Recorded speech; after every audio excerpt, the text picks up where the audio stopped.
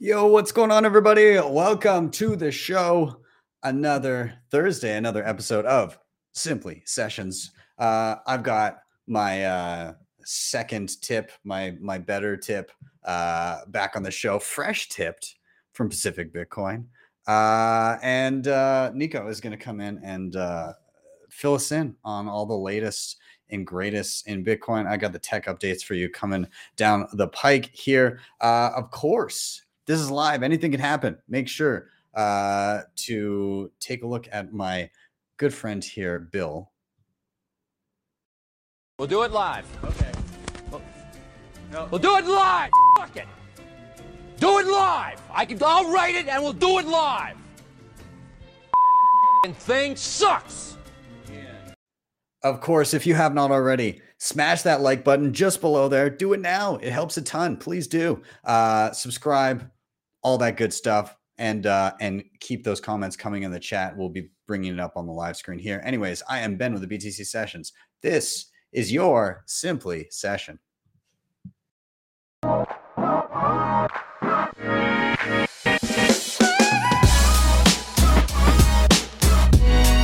Hodl the Bitcoin.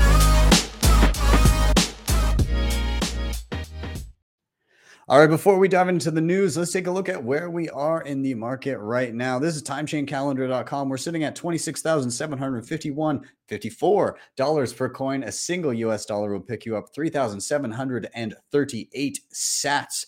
In terms of fees, next block 22 sats per byte, anytime 6 sats, and try not to be throwing off any transactions sub 2 sats per byte. They'll probably get purged from the mempool. In terms of Bitcoin mined, we're sitting at 19.51 million. That is 92.91% of the total supply. Coming up on the halving pretty soon here in April. It's getting closer, 28,000 some odd blocks until the halving. So yeah, keep an eye out. Shout out to sponsors of the show, hodlhodl.com. If you're buying Bitcoin and you've got some priorities in mind, like peer-to-peer trading, instant self-custody, and no KYC, well, that's the place to be. You can log in and sign up with nothing more than an email address. As soon as you get in, really simple. Choose a currency, payment method, and amount. Start browsing offers immediately, stacking non-KYC sats. They also have a lending platform in which nothing is ever rehypothecated. Check them out today. Links are down below.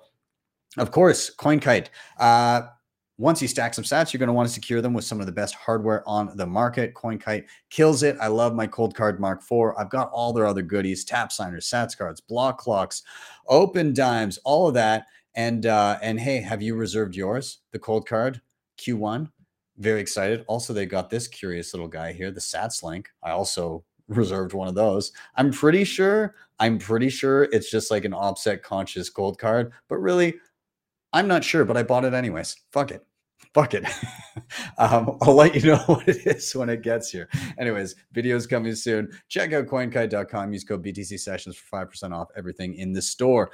Backups, of course, are important. Once you get your hardware, you're going to want to back it up on solid steel. And one of the most robust and premium solid steel backups on the market is Seedor. Really simple disc and capsule enclosure. The starter set comes with everything you need: mallet, stamp your seed, all of it on the discs. And it comes with the enclosures. You can get multiple enclosures or order more discs if you need to switch out your seed. And the whole thing is beautifully designed. I love it. I did a video on it. Check them out. Links are all down below, depending on the cheapest shipping for you. And Nunchuck, of course, for your multi-sig needs. Check them out for their Honey Badger program. You can set it up on your mobile device, tap signers, cold cards, any kind of hardware your little heart desires. On top of that, once you're all set up with your multi-sig, it has built-in inheritance planning so that your sats get to your next of kin if anything should happen to you.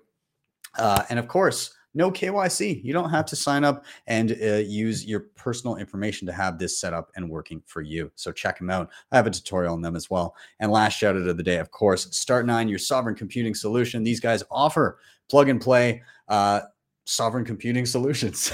You can run your full Bitcoin stack, Bitcoin Core, Lightning, mempool, Space, Join Market. Also your data, files, passwords, photos, Nostra relays and clients, all that good stuff. They have from entry level all the way up to what is on my shelf right now, which is the Start9 Server Pure, an absolute beast. So check them out, start9.com. And with that, I'm going to stop my rambling here, and I'm going to bring in the co-host with the most, the tip to my tip. Dude, how you doing? I mean, we are so synchronized. Yeah. We were kind of losing synchronization for a little bit. And I made tutorials this morning. It felt really great. It felt really awesome.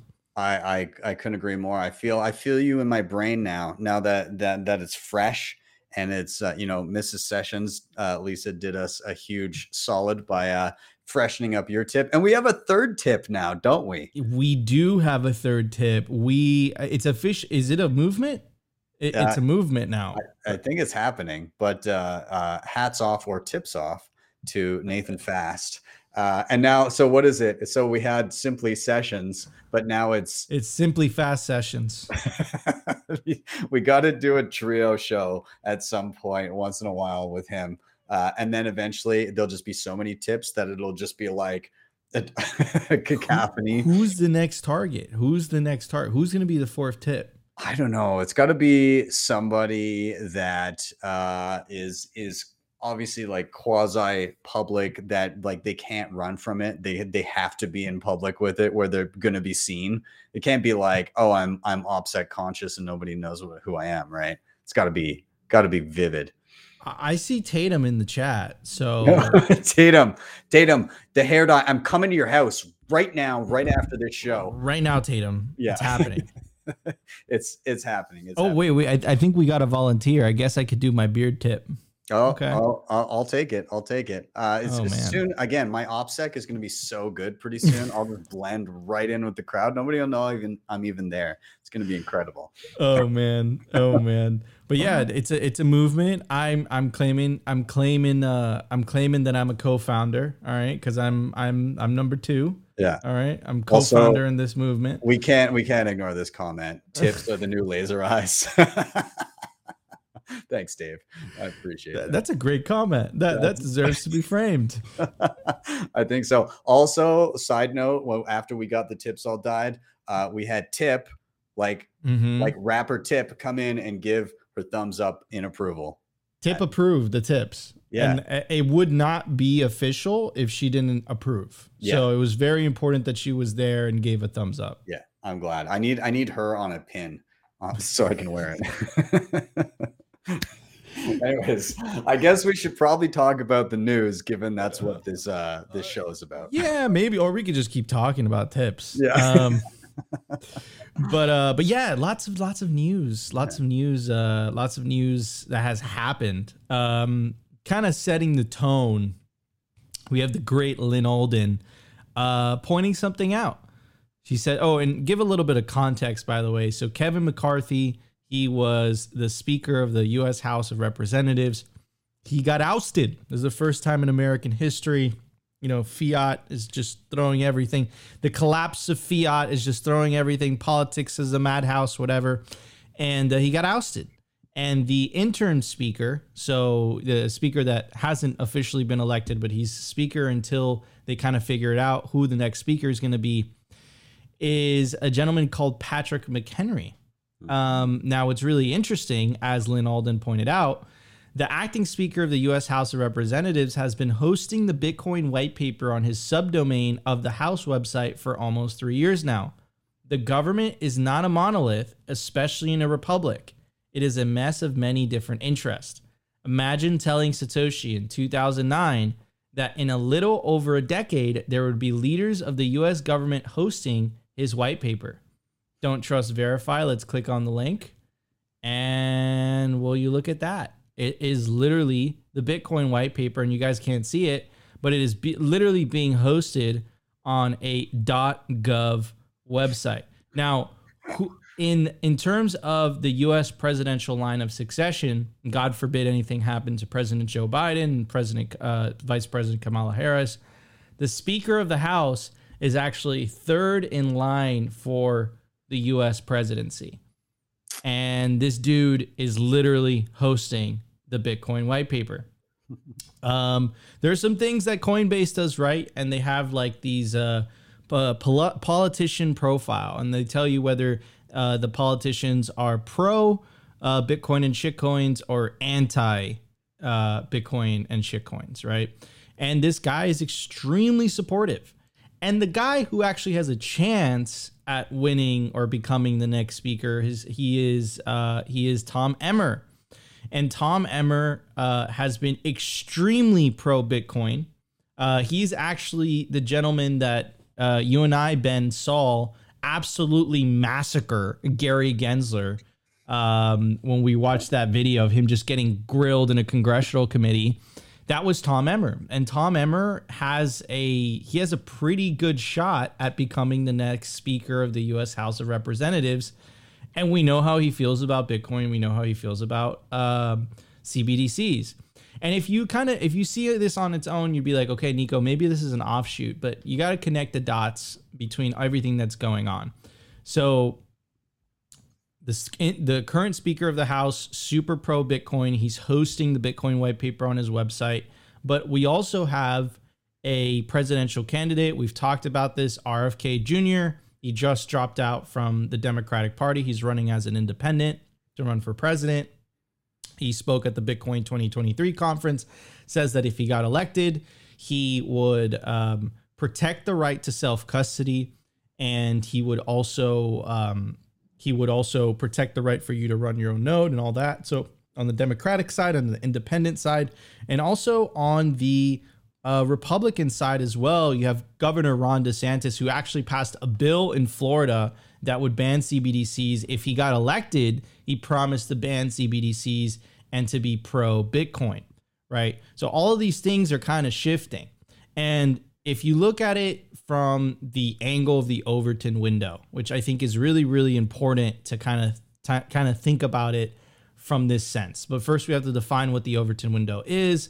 The Overton window is the range of policies politically acceptable to the mainstream population at any given time. It is known as the window of discourse, right? And here's a really good graphic for our audio listeners at the very top. It's unthinkable, radical, acceptable, sensible, popular, policy, right? Obviously, we want to get here. In El Salvador, it's already policy. In Argentina, it's basically already policy. They hate the central bank. Well, now the current U.S. Speaker of the House, the third most popular member of government, you can make the argument for that, is hosting the Bitcoin white paper. So where do you think, in terms of the Overton window, where is the political discourse? I am pretty confident to say that the idea of Bitcoin is no longer radical. I would basically say it's around acceptable and sensible, to be honest with you.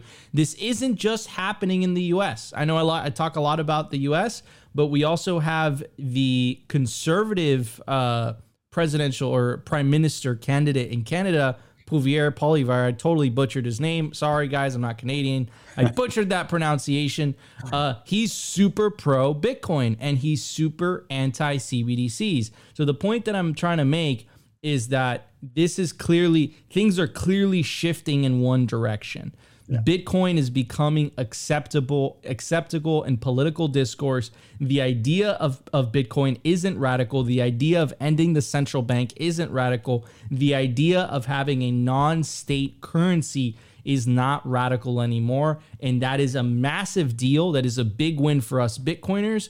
And that is a huge defeat for governments, because their main weapon is this idea that, hey, guys, without us, money can exist. It seems like people are no longer buying into that bullshit. Yeah.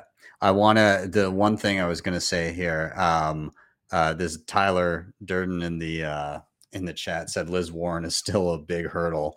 I would venture to say that stances like Elizabeth Warren and Brad Sherman and people that basically just want to outright ban Bitcoin, those views are becoming the radical views. Mm-hmm. It's on the fringe of being viewed as radical by your average person.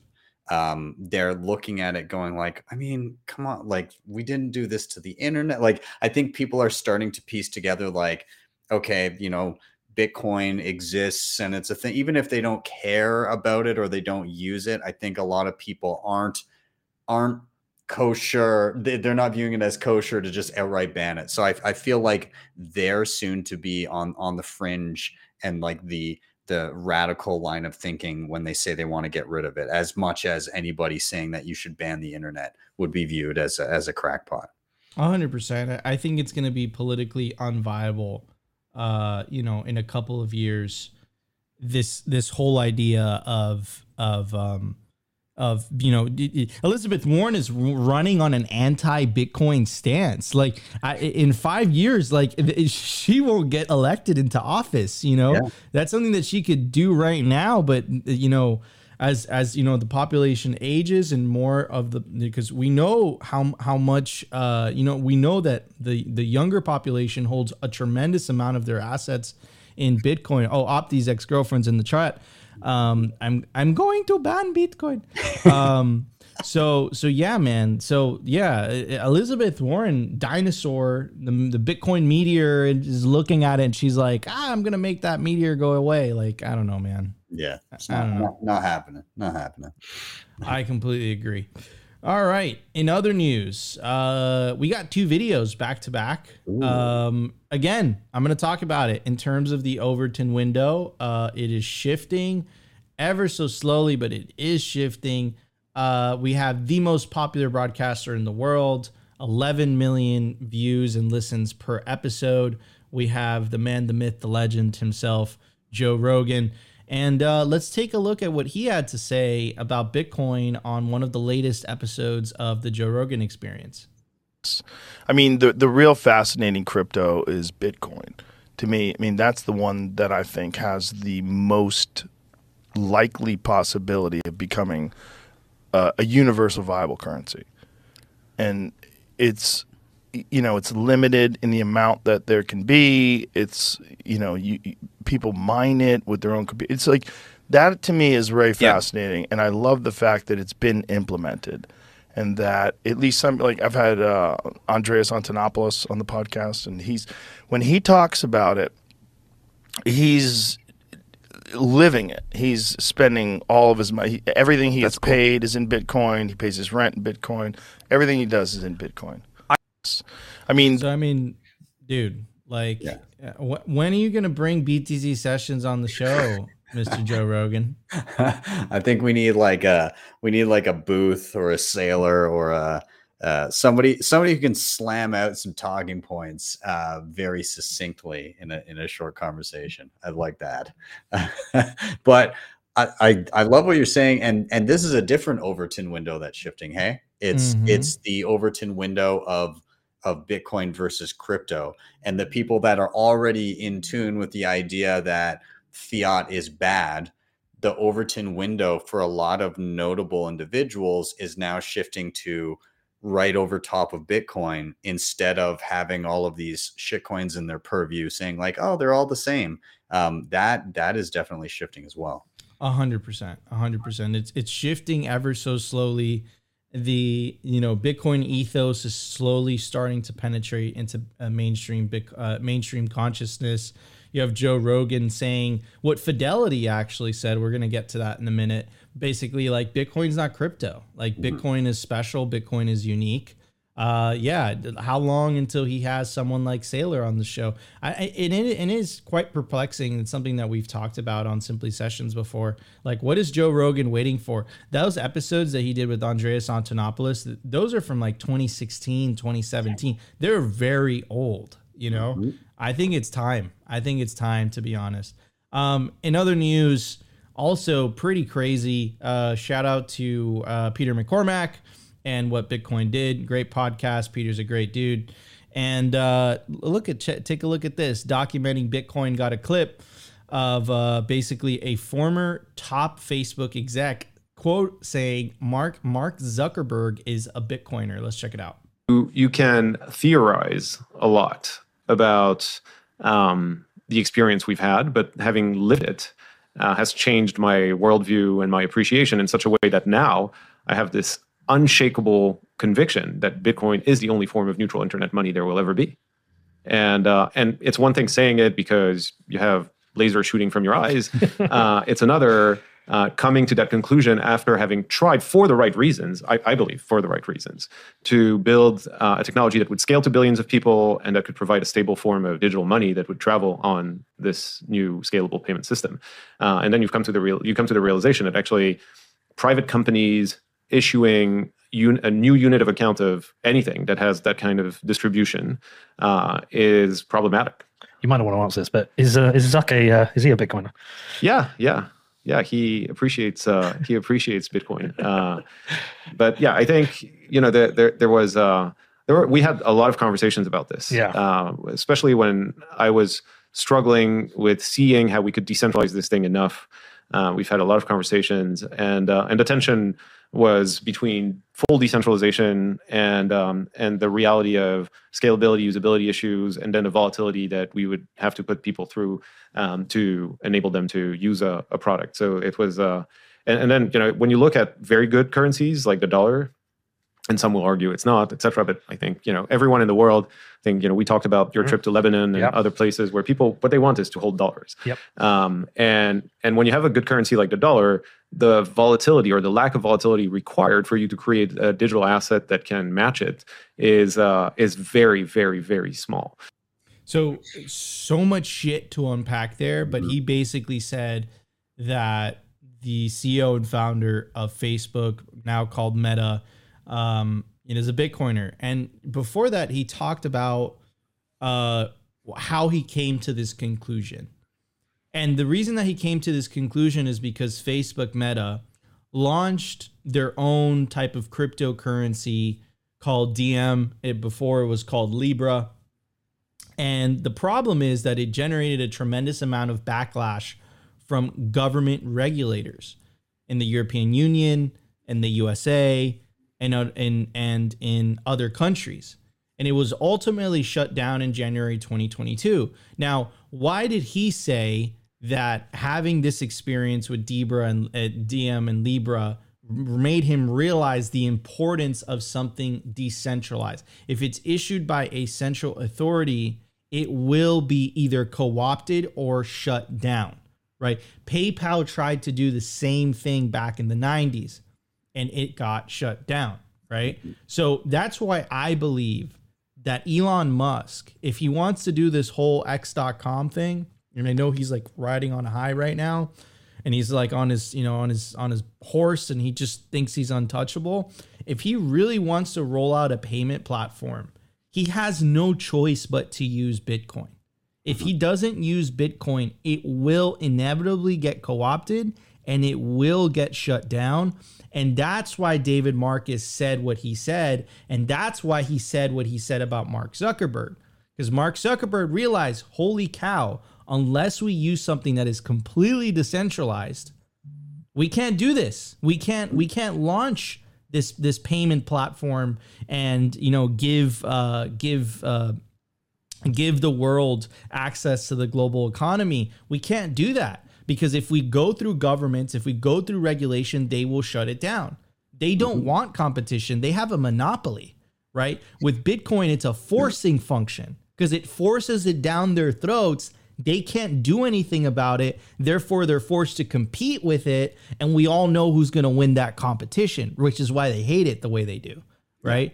So anyways, really interesting. It sounds like in order to, for people in those positions of power, the ones that launch a shitcoin to make fiat gains just get angry at the system in terms of like, oh, they're clamping down on everything, and they almost have this knee-jerk reaction of like, oh, it's gonna happen to you too, and Bitcoin's not exempt and everything because they're incentivized to think that way.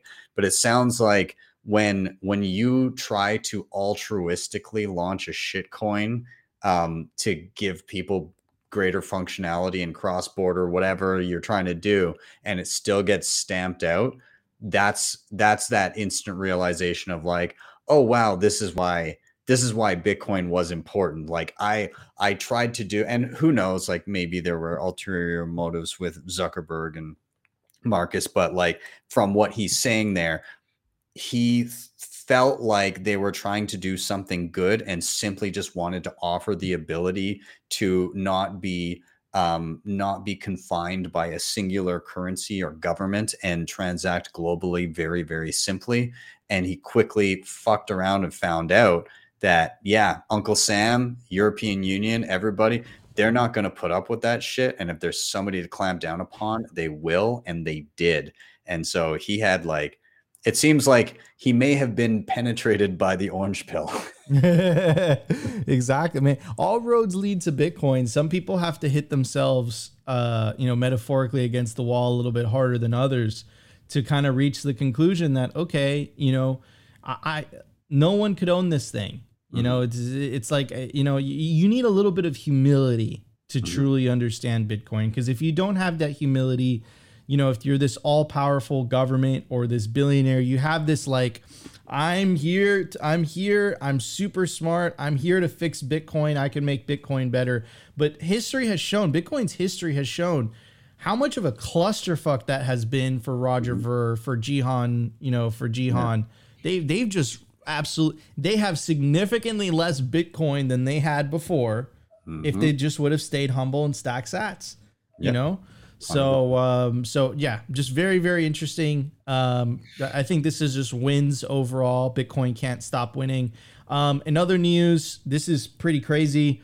This is some news that came out about, when we were in Cali, but the US government frames Bitcoin privacy as criminal. What are they talking about? In another unfortunate turn of events for anyone hoping their right to privacy to be protected as guaranteed by the U.S. Constitution, the UN Declaration of Human Rights, or other applicable law and federal law, the U.S. government has argued that the disclosure of proprietary chain analysis heuristics information in the case U.S. versus Sterling Gov would jeopardize numerous law enforcement investigations and impact the effectiveness of law enforcement tracking tools by enabling the development of, quote, criminal countermeasures to blockchain analysis. The oath each and every U.S. government employee pledges when first taking the office reads, I do solemnly swear that I will support and defend the Constitution of the United States against all enemies, foreign and domestic, and that I will bear true faith and allegiance to the same, that I take this obligation freely without any mental reservation or purpose of evasion, and that I will well and faithfully discharge the duties of the office on which I am about to enter, so help me God. Apparently, this oath is only applicable so long as it serves the U.S. government's agenda. While attempting to retain a protective order to seal the disclosure of chain analysis heuristic information, the U.S. government has, in essence, argued that the right to privacy does not exist when transacting on a blockchain. In the newly released court documents, the U.S. government defines software developed to protect individual financial privacy on the blockchain, such as coin joins, as adversarial, contending that the disclosure of chain analysis training methods and techniques bears the reasonable expectation to enable, quote, circumvention of the law. This is completely against the Fourth Amendment, which says that the government is not allowed to do any unreasonable searches and seizures. This is not innocent until proven guilty. This is you are guilty because you are seeking privacy, which is absolutely crazy. This should not come as a surprise to you for anyone who's tuned into Simply Sessions, because we have read this passage from this book, The Sovereign Individual, millions of frickin' times because it hit the nail on the head so many times. And I think it's completely applicable to this latest news. It goes on to say, this is a book from the quote, the Sovereign Individual. It says, lacking their accustomed scope to tax and inflate, governments, even in traditionally civil countries, will turn nasty. Businesses that offer services that facilitate the realization of autonomy by individuals will be subject to infiltration, sabotage, and disruption. Arbitrary forfeiture of property, already commonplace in the United States, where it occurs 5,000 times a week, will become even more pervasive. Governments will violate human rights, censor the free flow of information, sabotage useful technologies, and worse. This is the separation of money and state after all, and the state sure is getting desperate. And I love that part in that article where it said that even though government employees, they swear an oath to the Constitution, really what they are actually loyal to is the government. They're loyal to the money printer, right? They're loyal. That's where their loyalty lies, it doesn't lie to the Constitution. If their loyalty doesn't lie to the Constitution, that means that their loyalty does not lie to we the people, right? It lies to the administrative state. Some people call it the deep state, right? So anyways, what's your take, Ben? So the wild thing to me about this one is they've effectively said, I mean, first of all, they're trying to put somebody in jail and they're trying to use chain analysis as evidence that this individual has committed a crime. The defense has said, okay, show us how you came to your conclusion with the metrics that you used on chain to determine that a crime was committed by this individual, to which they've effectively gone, we can't share that information with you, because if we do, then people will learn from that and then be able to subvert our systems. The thing about that is when they're saying that, they're effectively admitting that it's currently possible on chain to do regular Bitcoin transactions that can take their assumptions about who has done what and who owns what coins.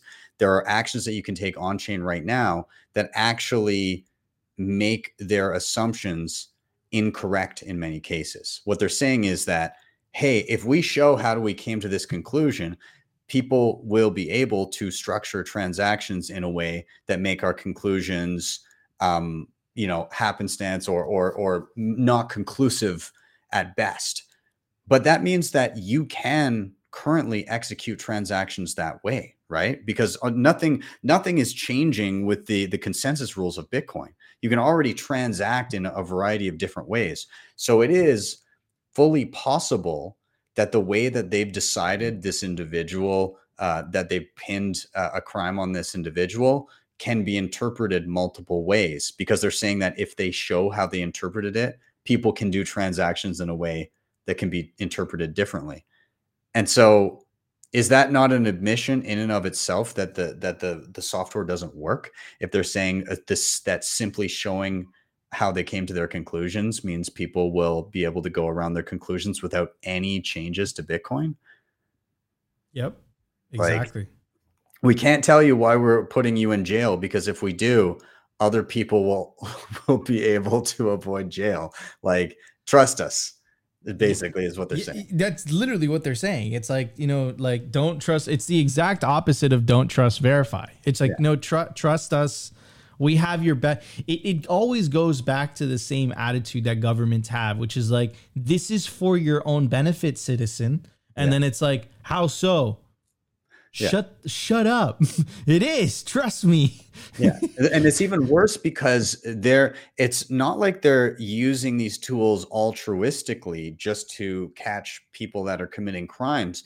Chainalysis is a company that sells their services to the US government and to other companies, saying, hey, we can decisively, track people and make sure that we can catch people that are committing crimes and get a good picture of what's happening on the network. They're incentivized to say that their shit works and to not let people see how it works. And if it is broken, they're directly incentivized to hide that fact, which they seem to be doing. And so, like, all of the incentives are super fucked up right here. And all it's going to take is basically shining a light on it, saying, hey, your conclusions are not as conclusive as once thought and can be interpreted multiple ways, which, if something is beyond a shadow of a doubt, then of course, then we deem the person guilty. But if there is doubt, and there is doubt with on-chain analysis, you can't convict on that. Yeah. No, but I think you hit the nail on the head, Ben. It's really, all we have to do is continue shining light on this. That's all we have to do.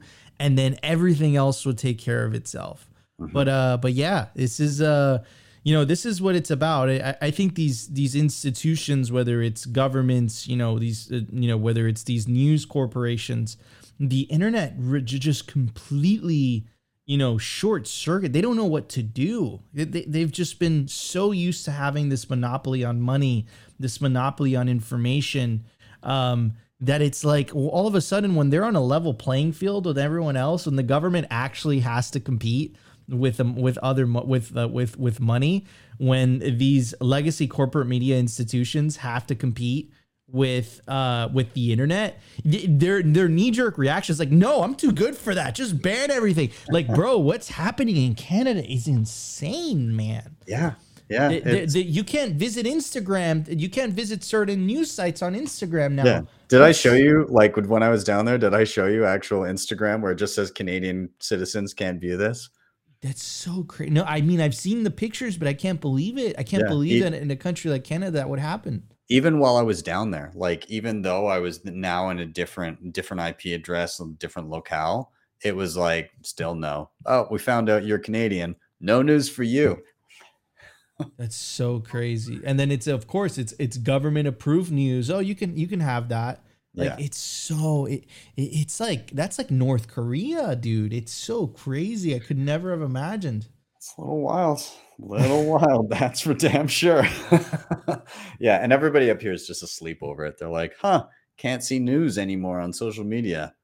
Yeah, dude. Anyways, you catch the game the other night? Yeah, it's that meme. Literal meme. I'm living the meme here. Oh, man. Crazy. Yeah. Oh, man. Well, we always have El Salvador, Ben. We always have El Salvador to fall. BTC sesiones. Yeah. Simplemente Bitcoin. BTC sesiones, bro. All right. We got to do it. All right.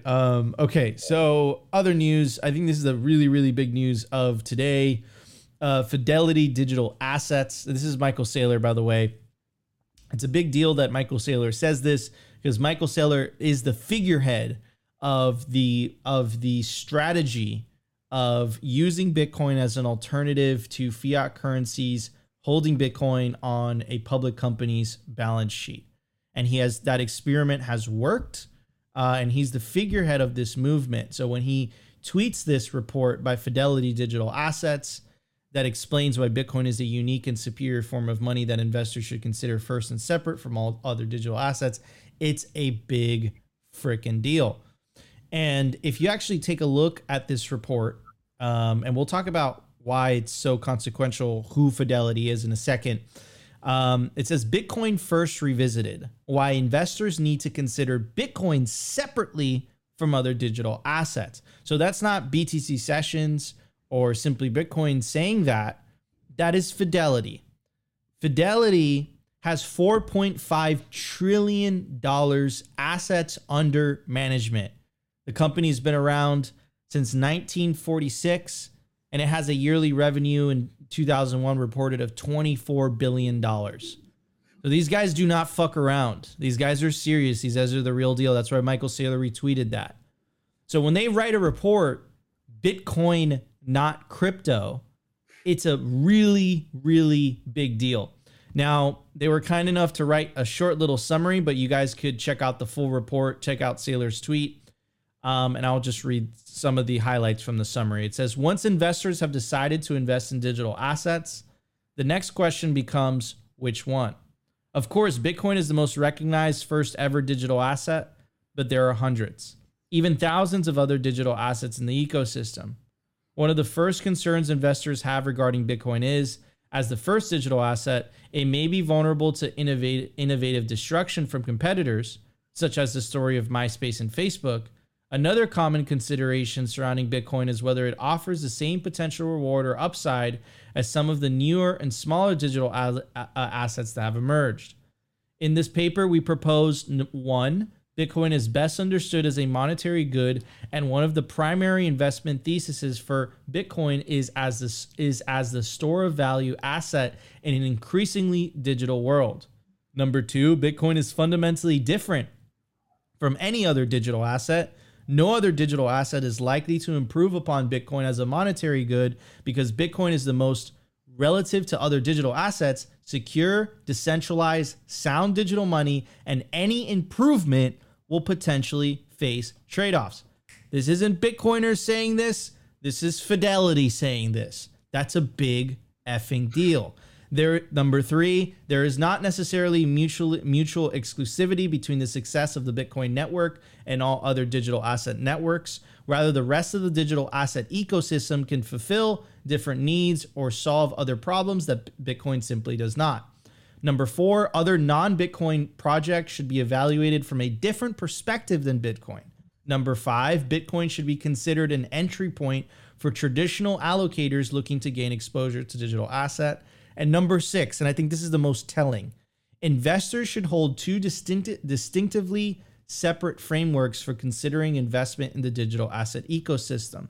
The first framework examines the inclusion of Bitcoin as an emerging monetary good.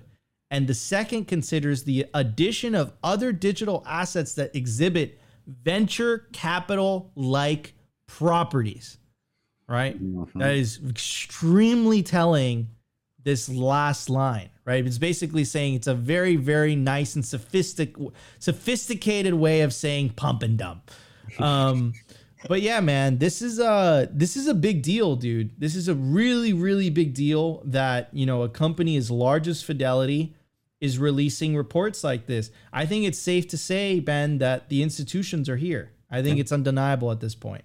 And calling back to the earlier mentions that we were talking about with Rogan and with David Marcus, that Overton window of Bitcoin, not crypto, has, you know, very decisively shifted with things like this. There's people in all walks of life that come to Bitcoin, and you know, a lot of them start with crypto and then settle on Bitcoin, and we're seeing that on a scale with very visible people and companies and institutions that we have not seen previously. And it's exciting to see because we get to watch everybody's learning trajectory in real time. And we all did it. And so like, sometimes I feel a little bit bad when somebody has to publicly go through their learning curve because, you know, Bitcoiners can be an abrasive bunch as we try to educate. But people are getting it, and people are getting to a place where they're going, oh, wow, this is completely different than everything else. And again, I'll go back to the quote that I've heard and said many times. Fiat is the elites can print money. Crypto is everyone can print money. Bitcoin is no one can print money. Wow, beautifully said. 100. You hit the nail on the head, right? It's Bitcoin levels the playing field. It makes people like Sailor like equal to the pleb. No one has the ability to create money for free that someone else has to work for. Anyways, guys, this was absolutely awesome. Ben, thanks for having me like always. I will see you next week, guys. This was your Simply Sessions. That's my favorite part of the show. Later, man. Thanks a bunch. Yep. Take care. Thanks, Ben. See ya.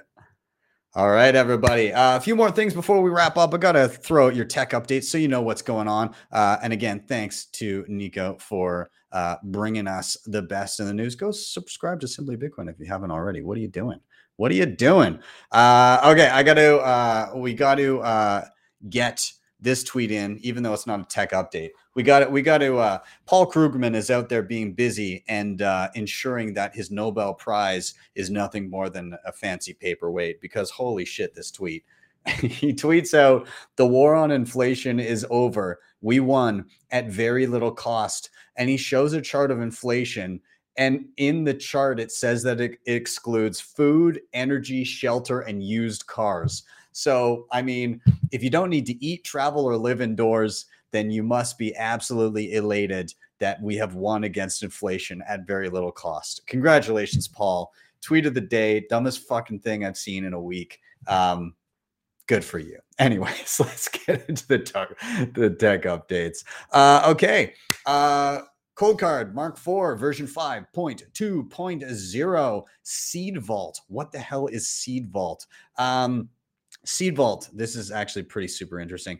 Seed Vault enables storage of multiple secrets into the Cold Card's encrypted settings for easy recall and later use. They are encrypted with a key based on your seed, but not themselves stored in the secure elements. Enable this functionality through the following menus, and it says it here on the screen, but it says it is not enabled by default, and it is a feature best suited to experimenters and advanced users with complex key management needs. This might apply actually to some people that are using Byzantine. I'd have to look into it a little bit more, but very interesting. There will be a video coming, but let's touch on what it is again. Once enabled, you can easily recall the stored seeds using a new main menu item, which is called Seed Vault, which appears when enabled. The fingerprint and origin of each key is shown there, and activating takes only a single click. You can also edit the name for each key. So basically what it's saying is you have your main key, your main seed phrase on the secure element. You then use the information on the secure element to basically create and derive new seeds that are used decrypted with some of the stuff that is on the secure element. Those keys can then be labeled and accessed with single clicks once you've logged in to your cold card. So you can basically jump on, it sounds like, and say, okay, go to Seed Vault, and I'm going to go to Seed Vault number 1, and that will be for a specific use, and you'll be able to call up that information and utilize it for whatever. So if you've got perhaps your Uncle Jimming for family members, or maybe you're like an advisor and you have like a multi-sig service and you're a single key holder for different people, you could say client number 1, there's their seed that is part of a multi-sig, but it's all done from a master cold card. So yeah, pretty awesome. I'm kind of interested to play with it. You can also use it for things like dice rolls and seed XOR and tap signer recoveries and duress wallets and BIP85, all kinds of different things. I'm going to have to dive into this because like I'm trying to understand and practice how this is going to work, and like the practicality differences between those other, features that I just mentioned. It seems like it just kind of streamlines everything that you could do before, but that's super awesome. Anyways, kudos. I will be touching on that soon, and another tutorial to do. Speaking of more tutorials to do, Trezor announced a new hardware wallet. It is the Safe 3 signing device. And so what's different with this versus the old model of Trezor? Well, one of the interesting things about it is that they've incorporated a secure element. And this is something that Trezor used to get a lot of shit for because their hardware didn't have a secure element in it, unlike things like Ledger and Cold Card and Passport and a lot of other options that do house a secure element, which actually keeps your keys safe from somebody physically attacking the device. They famously said that you didn't necessarily need to have a secure element on your device, and then said that they were going to roll their own secure elements and do their own encryption and all that. We haven't heard much about that, and now it seems that they've gone with a third-party vendor for their secure element. So that's interesting. Again, I think they're catching some shit for this, for like kind of backtracking and waffling on what they previously said. But I also do want to recognize that, like, I mean, okay, if this is more secure, then I mean, I can't shit on them too much. Yes, people, maybe their previous statements they now recognize as mistakes, and they prefer going with the secure element instead, which means perhaps they've grown in terms of how they interpret things. Now, the other thing that they said about this new device is that they have a Bitcoin only native version that they're shipping, but curiously, they said that they are only shipping 2013 units. It says available for now of the Bitcoin only edition. Anyways, I've ordered the Bitcoin only edition because I do want to do a review and video on it and kind of cover what they've got in front of us here. So hopefully it's a pleasant experience and hopefully it's good. But yeah, we'll see. I'll let you know, and I'll drop a video once it arrives. Okay, moving on. Blockstream Greenlight is now open for business. Greenlight is their scalable, non-custodial Lightning as a Service, or LAAS, solution that offloads the complexities of operating a Lightning node to Blockstream experts while keeping keys in the user's control for greater security. So basically, this is a plug and play open standard that any developer can utilize in mobile Lightning apps. So you may see a lot of different Lightning apps start to utilize this backend and be able to provide fully non-custodial Lightning experiences that are automated in the background and simple to use. I think this is great. And I think that we're going to start seeing these standards kind of proliferate so that people can self-custody Lightning without having to make compromises. And I think it's fucking awesome. So again, kudos Blockstream on that one. BitVM, compute anything on Bitcoin. Now this one's a little bit technical. I'm not going to go too deep into it, but basically, rather than executing computations on Bitcoin, they are merely verified similarly to optimistic rollups. This basically means you can compute anything and use Bitcoin to verify it. So the computation, like all kinds of smart contracts, crazy crap that you maybe want to do, you can do that external to Bitcoin and then use with very little data fingerprint data on Bitcoin to verify that the computation you've done is valid. So very interesting. We'll see how it develops. Early days. I don't want to speculate too much, but hey, we shall see. Hoster, decentralized web hosting solution on Nostr. Basically, it's the ability to it's an open protocol that enables global, decentralized, censorship-resistant social media. It provides free anti-censorship and fault-tolerant web hosting using relays that can be set up by anyone. So think decentralized websites that nobody can fuck with.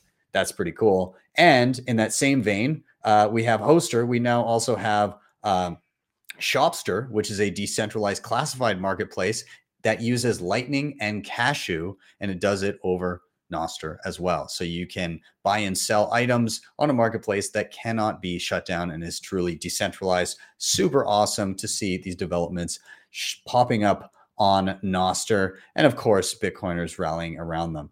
A couple last things here. I just dropped a tutorial, I suppose a tutorial on time chain calendar. I always use it off the top of my live shows, but there's so much more than the data that I cover on the top of the show. So please check it out. TC has made an incredible tool here, and it's well worth you diving in and truly appreciating everything that's at your fingertips in a single screen. So go check out that tutorial if you get a chance this week. And finally, why are we bullish tomorrow? We've got Julian Figueroa, who is also known as Kinetic Finance. We've got Aladdin from BTC Trading Cards, and we've got Zach Guignard. I hope I didn't screw up his last name. Anyways, awesome guys. They're going to be on the show tomorrow at 6 p.m. Eastern time. Make sure you do not miss it. And then finally, before I wrap up here, I just want to say a quick shout out to everybody at Pacific that I just got to see down in LA. There's a picture of myself, Nico, and Nathan with the tip seal of approval. Again, lots of awesome stuff that happened down there. We did a beach workout one morning as well. And it was just a good and fun time all around. If I saw you down there, it was great to come across so many awesome Bitcoiners at a single event, and I had a lot of fun. So thank you all. And with that, I'm going to wrap it up. Thank you guys so much for watching. As always, please do smash that like button down below. Very, very important. That always helps a ton. If you want to help the show in another way, you can always hit up the previously mentioned sponsors in the show notes, or you can head over to my website, btcsessions.ca, and that's where you can book one-on-one sessions for me if you need any hand-holding and help on your Bitcoin journey. With that, I am out. Have yourselves a wonderful day or evening. I'll see you guys next time for your daily session.